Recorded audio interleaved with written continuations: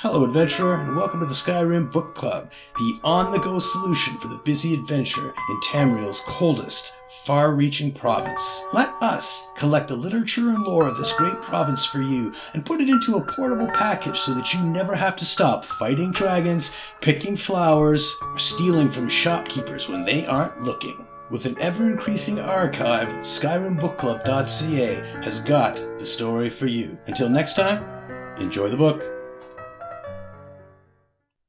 Scorpion Observations by Boward, Regent of Wriggling Nightmares.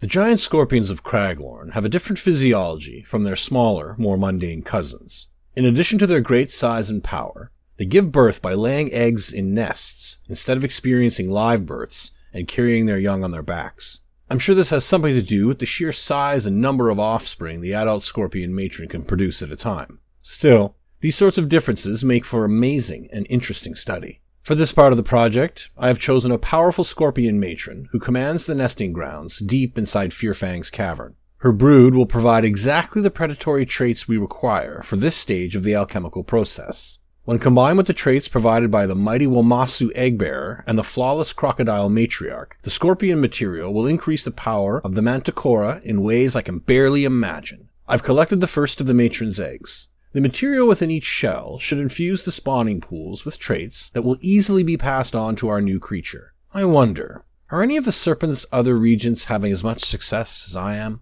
I think not. Perhaps when the Manticora progenitor emerges from the spawning pools, the serpent will award me with command of the entire scaled court. That seems like a fair exchange for the work I have accomplished here. Boward, Regent of Wriggling Nightmares.